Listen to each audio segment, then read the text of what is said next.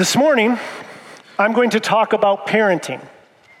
Now, I really wish that I could have given this sermon 25 years ago, because 25 years ago, I was an expert on parenting. You see, my kids were not going to be the kids screaming in the grocery store for a candy bar. My kids were not going to be running freely through the mall thinking they could do whatever they want. My kids were certainly not going to talk back to me or show disrespect in any way. And it's been 25 years or so, and all of those things and more have happened. If you haven't figured out by now, there are no perfect parents. If you are a parent here this morning, no matter what kind of parent you are, whether you're married, single, spiritual parent, grandparent, parenting grandchildren, foster parent, no matter what kind of parent you are, it is difficult raising children in our modern world, in this tech-heavy, me-first society. It's difficult to raise children, and there are no perfect parents. And have you ever thought about how many opportunities there are to make mistakes in raising children? There are lots of opportunities to make mistakes in raising children, and no one gives you a handbook that gives you every answer for every situation that arises. So often there's a lot of confusion and even some ignorance when it comes to raising children, when it comes to parenting. It's difficult. And there's often confusion. There's so many opinions on the proper way to raise a child. Some people think that you should enforce strict discipline, that you should structure and control all of your children's experiences and activities.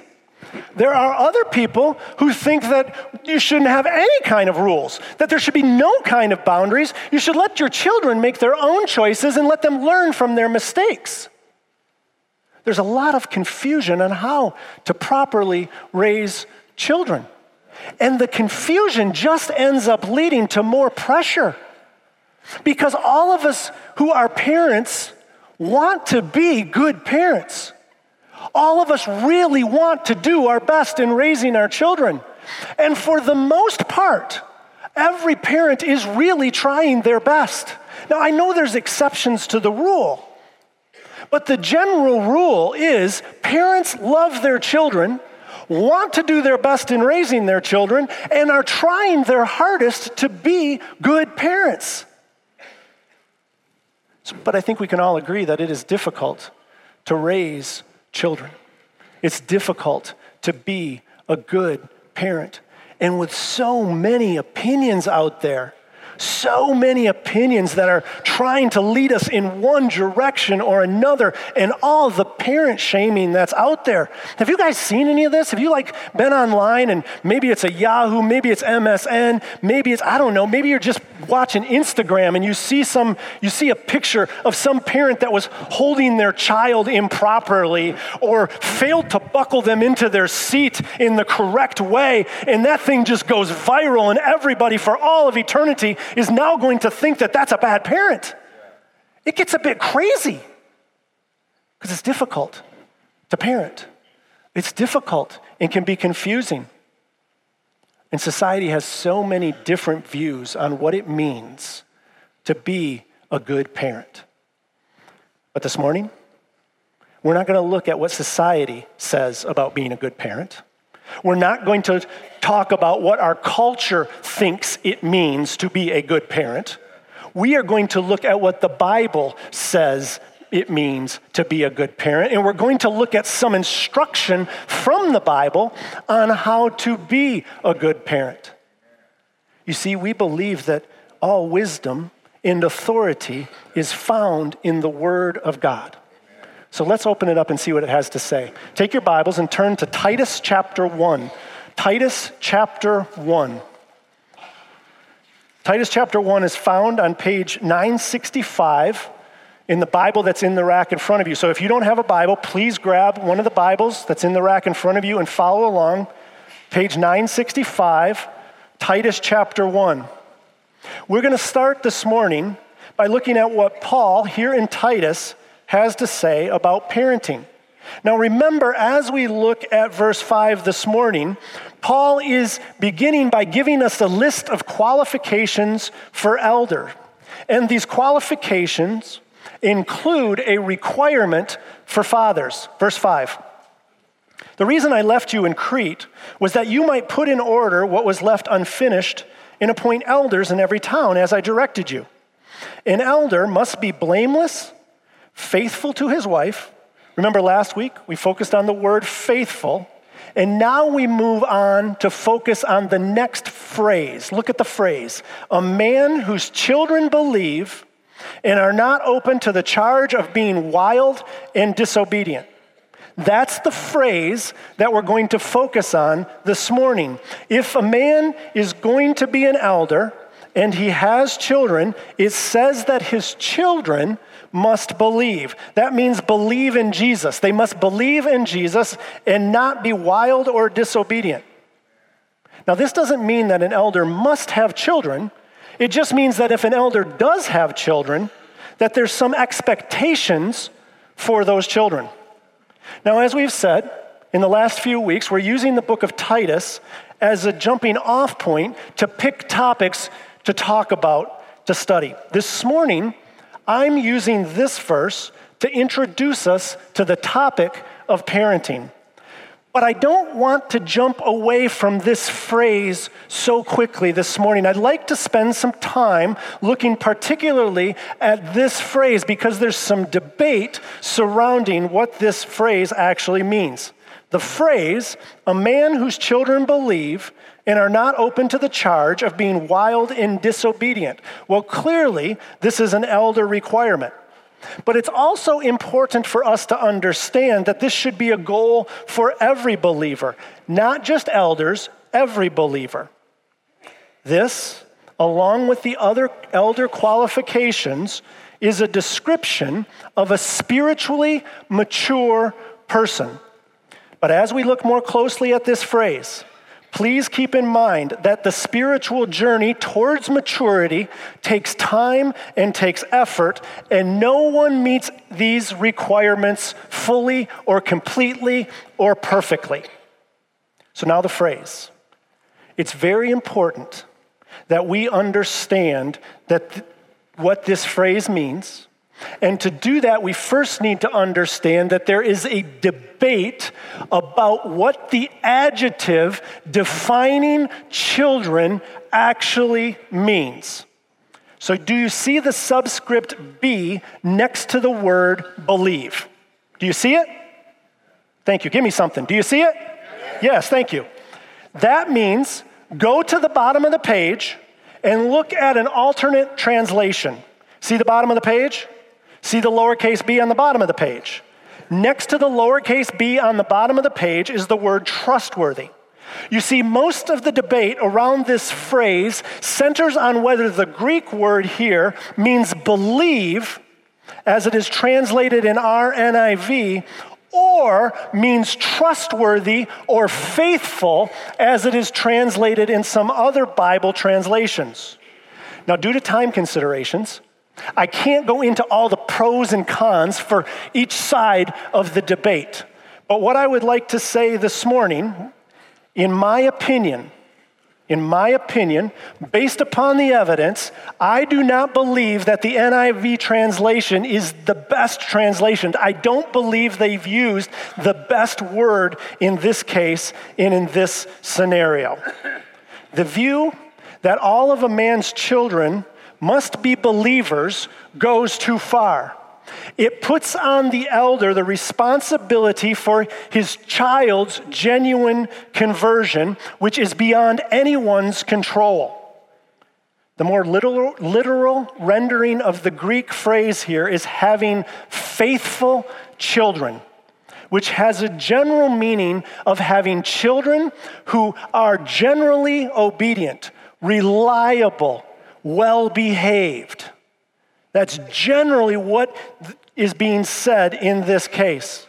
Further, while parents can keep their children under control through loving, proper discipline, They can pray for their children's salvation and should pray for their children's salvation, seeking, leading them, encouraging them to become followers of Jesus, to become believers.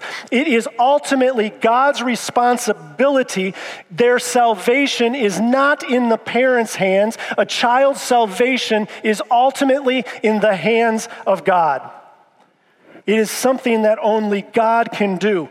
Now, granted, parents have great influence and impact in leading their children toward Jesus, in leading their children to become followers of Jesus, in leading their children to become Christians, but ultimately one's salvation is a supernatural act of God. And the decision is in His hands. So what does it mean then for parents? What is the parent's responsibility? Well, the parent's responsibility, the parent's call, is to influence and impact their child towards Jesus. It's to impact and influence their child to become a follower of Jesus. That is the parent's responsibility, first and foremost to God, and then it is played out in and through their children to impact and influence their children toward Jesus. So what we're going to do is we're going to look at what that looks like this morning. Now, there are lots of verses we could have gone to that talks about how God parents or how God encourages us in parenting. I've chosen two. We're limited to 35 minutes or so I've chosen two texts that are going to help us understand what it means to be a good parent. The first text is a negative admonition that God gives to parents. The second text is positive instruction that God provides to parents. So first, the negative admonition. If you take your Bibles and turn back to Ephesians chapter 6. Ephesians chapter 6. It's found on page 950 in the Church Bible. In Ephesians chapter 6, the Apostle Paul is providing us with instructions for a godly household. He's telling us what a godly family is to look like. And his instructions to parents happen in verse 4. So Ephesians 6, verse 4. Fathers, do not exasperate your children. Instead, bring them up in the training and instruction of the Lord. Fathers, do not exasperate your children. But look what we have. We have a little subscript B again. So look at the bottom of the page. See the bottom of the page? You see, this instruction is not just for fathers. You see, the Greek word here could be translated parents because it includes both fathers and mothers. But it is true. And why the NIV picked fathers is because it is true that the emphasis is placed mostly on fathers, which is a bit sobering. So if you're a father here this morning and you're sleeping through life, or you're sleeping through this sermon, the encouragement is for you to wake up and recognize the responsibility that you have, because you have ultimate responsibility here. Now, the admonition here is to deliberately avoid things that exasperate your child. Other translations say, provoke them not to anger. Now, the word here is not meant to describe light irritation or temporary upset by the child, because any child who is experiencing discipline is not going to like that discipline. They are going to be temporarily upset. There is going to be irritation on the part of the child. So that's not the meaning of the word here. The word here means anger that results in rebellion. Anger that results in rebellion. That's why exasperation is such a good word here. It is such a full word that has great meaning. You don't exasperate your child. It's like a full, meaningful word that means do not provoke your child to anger that results in rebellion. In other words, don't drive them crazy.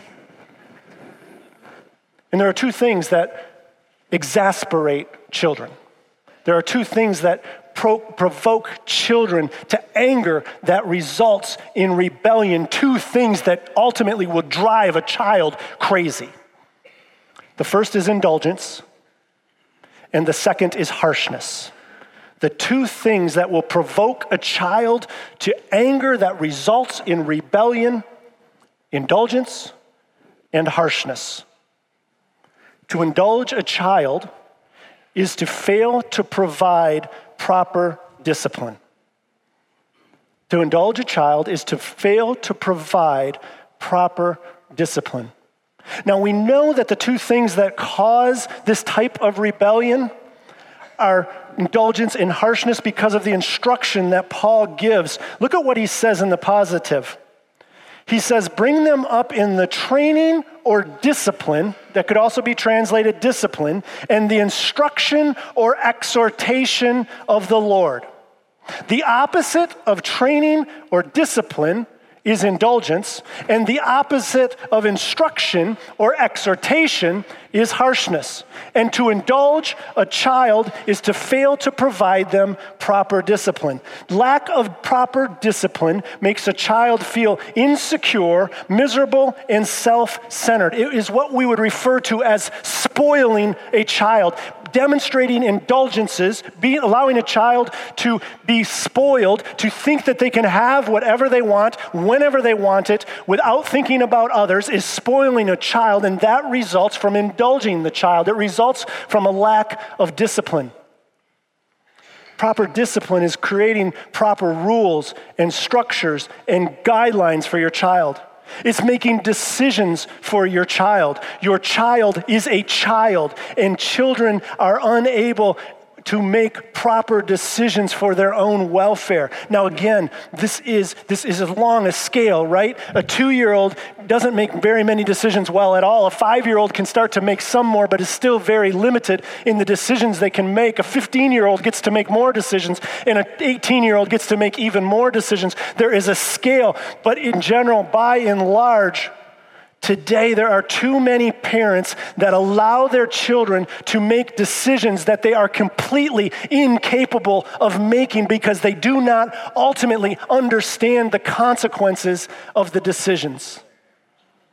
To be a good parent means you provide your child with proper discipline, proper rules, proper regulation, proper boundaries, and you help your child, you love your child by making decisions for them. To be good parents, we need to set clear expectations for our children to follow. They need to understand that if they participate in certain kinds of misbehavior, that there's consequences for that behavior.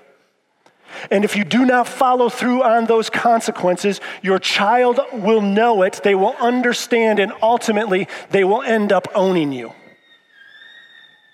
I was in a restaurant not so long ago, and I was observing a family, and the father and the daughter were having a conversation. The daughter had to be about 5 or 6 years old, and she wanted some ice cream for dessert. And so the daughter asked the father, hey, can I have some ice cream for dessert? And the father, it's clear he doesn't want his daughter to have any ice cream for dessert. He clearly thinks this isn't the best decision for his daughter's welfare. So he asks his daughter, honey, do you really want some ice cream? Now, if that's not the stupidest question. Of course she wants some ice cream. She asked him for some ice cream. So her reply is, quizzically, well, yes, Dad, I want some ice cream. Can I please have some ice cream? He then tries a different tact, and he's like, well, I don't think ice cream's the best choice tonight. I don't think the ice cream's really good for you. Do you really want to eat something that's not really good for you? Again, not the brightest question. Of course the 5-year-old wants the ice cream. She's not morally capable of making the right decision on her behalf in that moment and in that period of time. So I'm watching this develop, and I watch them continue to have a dialogue, and I watch the father. You know what happened, don't you? Everybody knows he gave her the ice cream. What's the result? The lack of proper discipline. the lack of proper boundary, the lack of proper guideline, the lack of proper structure, the daughter ends up feeling insecure. Ultimately, she ends up feeling unloved because there's not a proper structure created by proper discipline. So you get this girl, I'm watching this little girl, and I'm thinking to myself, and you can kind of see the frustration on her face. Because she doesn't feel secure. She feels insecure because she's able to make all the decisions. So one way you can provoke your child to anger, one way you can exasperate your child is by indulging them. The second way is by being harsh. Now, if you'll notice, as I talked about discipline, I always used the qualifier proper discipline. Because there are some people who think that to discipline a child means to be rigid, incredibly extreme. Some people think proper discipline is demonstrated through harshness. And the problem is, harshness or legalism will also result in an exasperated child. It will also result in a child who is so angry that they will rebel. If your household, or if you in your household as a parent are a person who says it is my way, this way, or get out, that kind of attitude, if you raise your voice, if you yell, those are demonstrations of harshness in your household. If you enforce rigid, unflexible, ridiculous rules, that is a demonstration of harshness or legalism that will cause your child to rebel. On one hand, indulgence will lead to anger that results in rebellion. And on the other hand, harshness, legalism will cause a child to be angry and rebel. You have to remember, you are not leading easy company. This is not the military. Your home is not a military unit. Demonstrate proper discipline, proper boundaries, guidelines, and structure for your child so that they will not, in anger, rebel, so they will not be exasperated. You know, ultimately, we need to realize, if you are a parent in any way, you need to realize that your child is a gift from God. Children are a gift from God. Look at what the psalmist writes in Psalm 127, beginning in verse 3. Children are a heritage from the Lord. That's also a gift. Children are a heritage from the Lord. Offspring, a reward from him. Like arrows in the hands of a warrior are children born in one's youth. Blessed is the man whose quiver is full of them. They will not be put to shame when they contend with their opponents in court. Children are a gift from God. They are a gift from God who we are called to lovingly, properly discipline. Don't indulge them. Don't treat them with harshness, but properly lead them and guide them because they're a gift from God. And we live in a society that often conveys the message that children aren't a gift, they're actually a burden. They get in the way of what we should want. They get in the way of the career we're pursuing. They get in the way of our personal goals or our personal desires. And God says, no, your children are not a burden. Your children are a gift. So treat them as such and recognize that they are this gift that you are not to indulge and you are not to treat harshly. And you are not to neglect because they're a gift from God.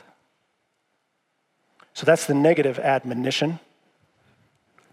Parents, do not exasperate your children.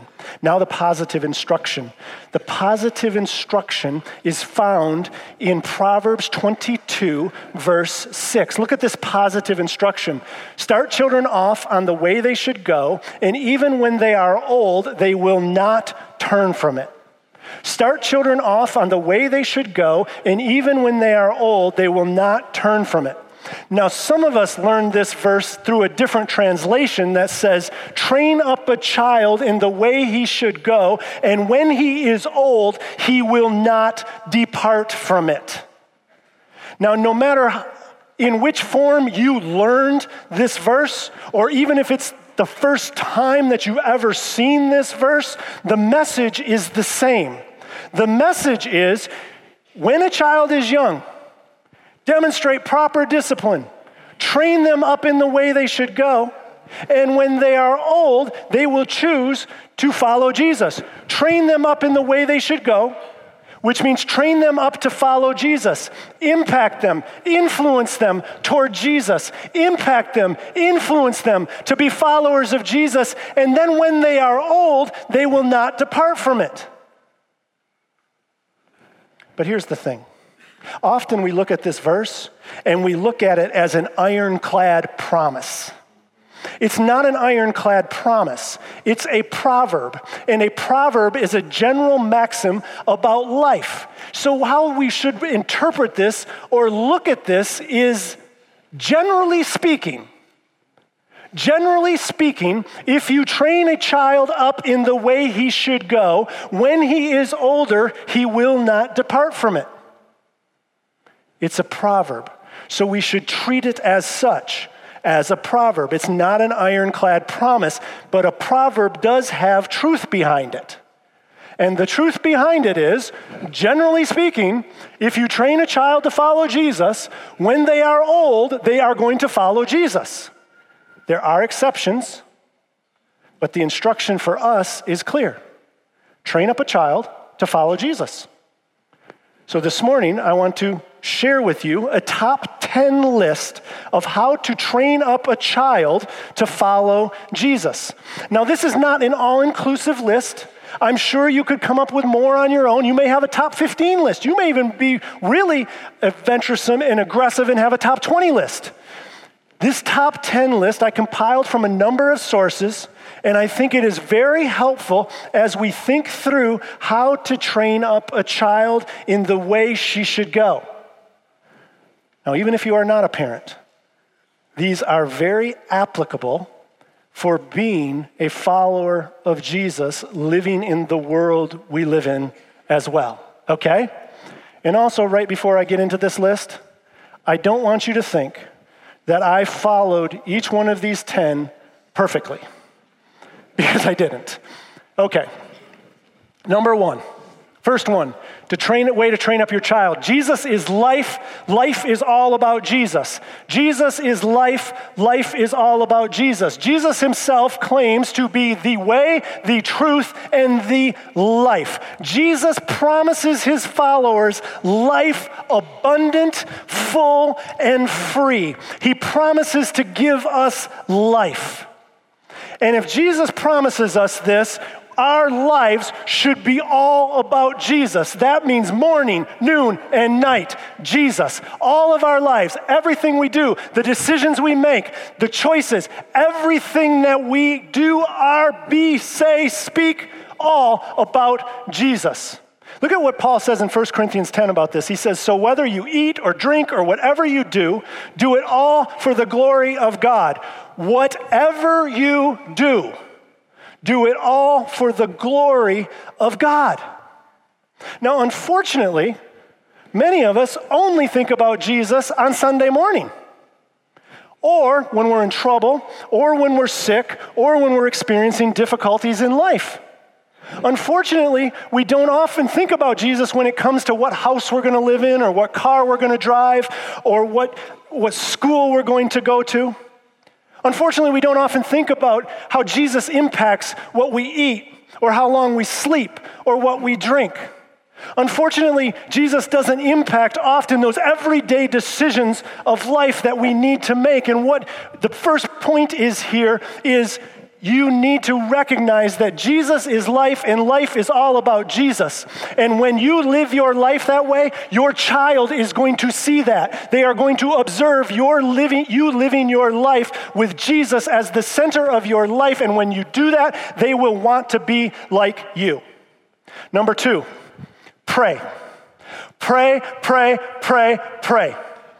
Deuteronomy chapter 4 tells us that we serve a God who comes near us when we pray. If you want God to be close, if you want God to be close to you personally, if you want God to be close to your children, pray. Pray, because when you pray, he comes close. When he comes close, your children will be able to experience him.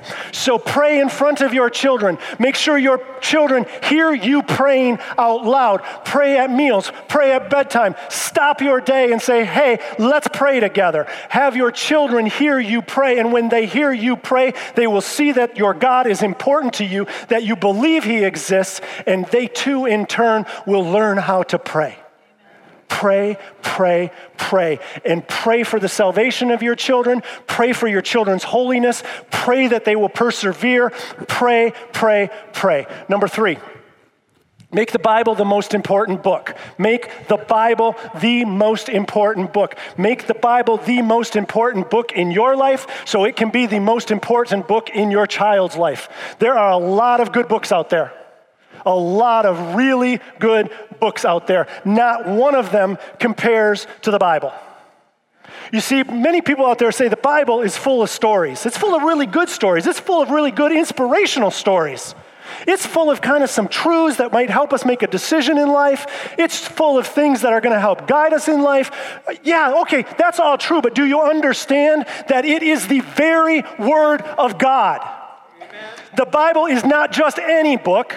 It is a book that is completely true, is completely accurate, is completely applicable to our lives, and it is completely sufficient to any issue you will ever face in life. It has the answer to every question that you will ever be faced with. It has God's very purposes and meaning and call for your life in that book. Make it the most important book in your home. Number 4, be an example of faith.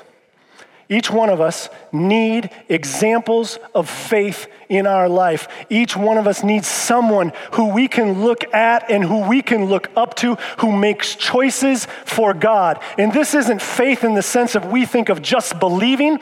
This is a faith that acts. This is a faith that believes in the promises of God and acts on those promises. So if you want your child, if you want to influence your child for Jesus, if you want to impact your child for Jesus, be that example of faith to your child. Now, that doesn't mean you're perfect. It just means you're faithful and you're real. So if God asks you to sell your house, that means you sell your house. If God asks you to drive a different car, that means you drive a different car. If God asks you to take a different job, that means you take a different job. If God asks you to pack up and move to Africa, that means you pack up and you move to Africa, and you can be the example of faith to your child, because when you demonstrate acts of faith, when you act like you actually believe in what you say you believe in, your child is going to see that and is going to imitate that. Number 5, be happy. Yes, I said it. Be happy. No child wants to live a life that is sad and melancholy. Jesus brings life. Jesus is life, full, abundant, free. So be happy. Now, that doesn't mean that you don't have difficulties. It doesn't mean that you're not going to be sad at times. It doesn't mean that you're not going to be discouraged. But what is your general overall disposition? Because if it is not happy, if your general disposition is angry or upset or melancholy or sad, what child in the world is ever going to want to follow that? So be happy. Be happy because you got Jesus. And then your kids will want Jesus as well. Number 6. Discipline. Discipline. We've spoken a bit about discipline. Your children need proper discipline. They need structure. They need organization. They need leadership. They need guidance. They need you to answer the questions of life for them. They need you to make decisions for them. Discipline your children. Properly discipline your children. Have you ever noticed every child that comes out of the womb is just a raging little animal? they're out of control. They cry all the time. They're crazy. They're selfish. It's all about me. Most of them come out cute, but not. Did you get that? That's right. Not every kid comes out cute. Most of them, yes. Most of them come out cute, but you have a responsibility as a parent to provide proper discipline for your child. Number 7, be humble and willing to apologize. Be humble and willing to apologize. There is no perfect parent. If you are here and you are a parent, you are not a perfect parent. There is no parent who is right 100% of the time. We'd be doing well to be batting about 70%. Nobody is right 100% of the time. So when you're wrong, admit that you're wrong. Admit that you made a mistake. Admit that you made a bad choice. Apologize first and foremost to God, and then go to whomever you wronged. If it is your child that you wronged, go to that child and apologize. If you did something that was outside of the character of God and it has somehow affected your child, go to your child in humility and be willing to apologize to that child. Please listen to what I'm going to say. If you are here and you have never apologized to your wife or to a child or to your husband and your child, you have a problem. Did you hear me? Thank you. Number 8, worship together. Worship together. You've heard Jim say it in the past. I've said it a few times as well. We believe that Scripture is very clear that Jesus Christ is uniquely present in this gathering, in this assembly of believers. In other churches as well. But in Calvary Church, when we gather together to worship, we believe that Christ is uniquely present in this place. That means that you and I need to be in this place on a Sunday morning worshiping Jesus Christ, recognizing that He is Lord and He is Savior. When you come here, what ends up happening is you experience the living God, you recalibrate your life, your tanks become fuller, you get to fill your tank during the week. This is the place where you experience Jesus in a way that you cannot experience Him anyplace else. And let me tell you something, you cannot experience Him in this way on the soccer field. You cannot experience Him at the band concert. You cannot experience Him in a family trip in the same way. You can't experience Him at the cottage watching it on TV. You experience God as we gather as the assembly of Jesus Christ in this place.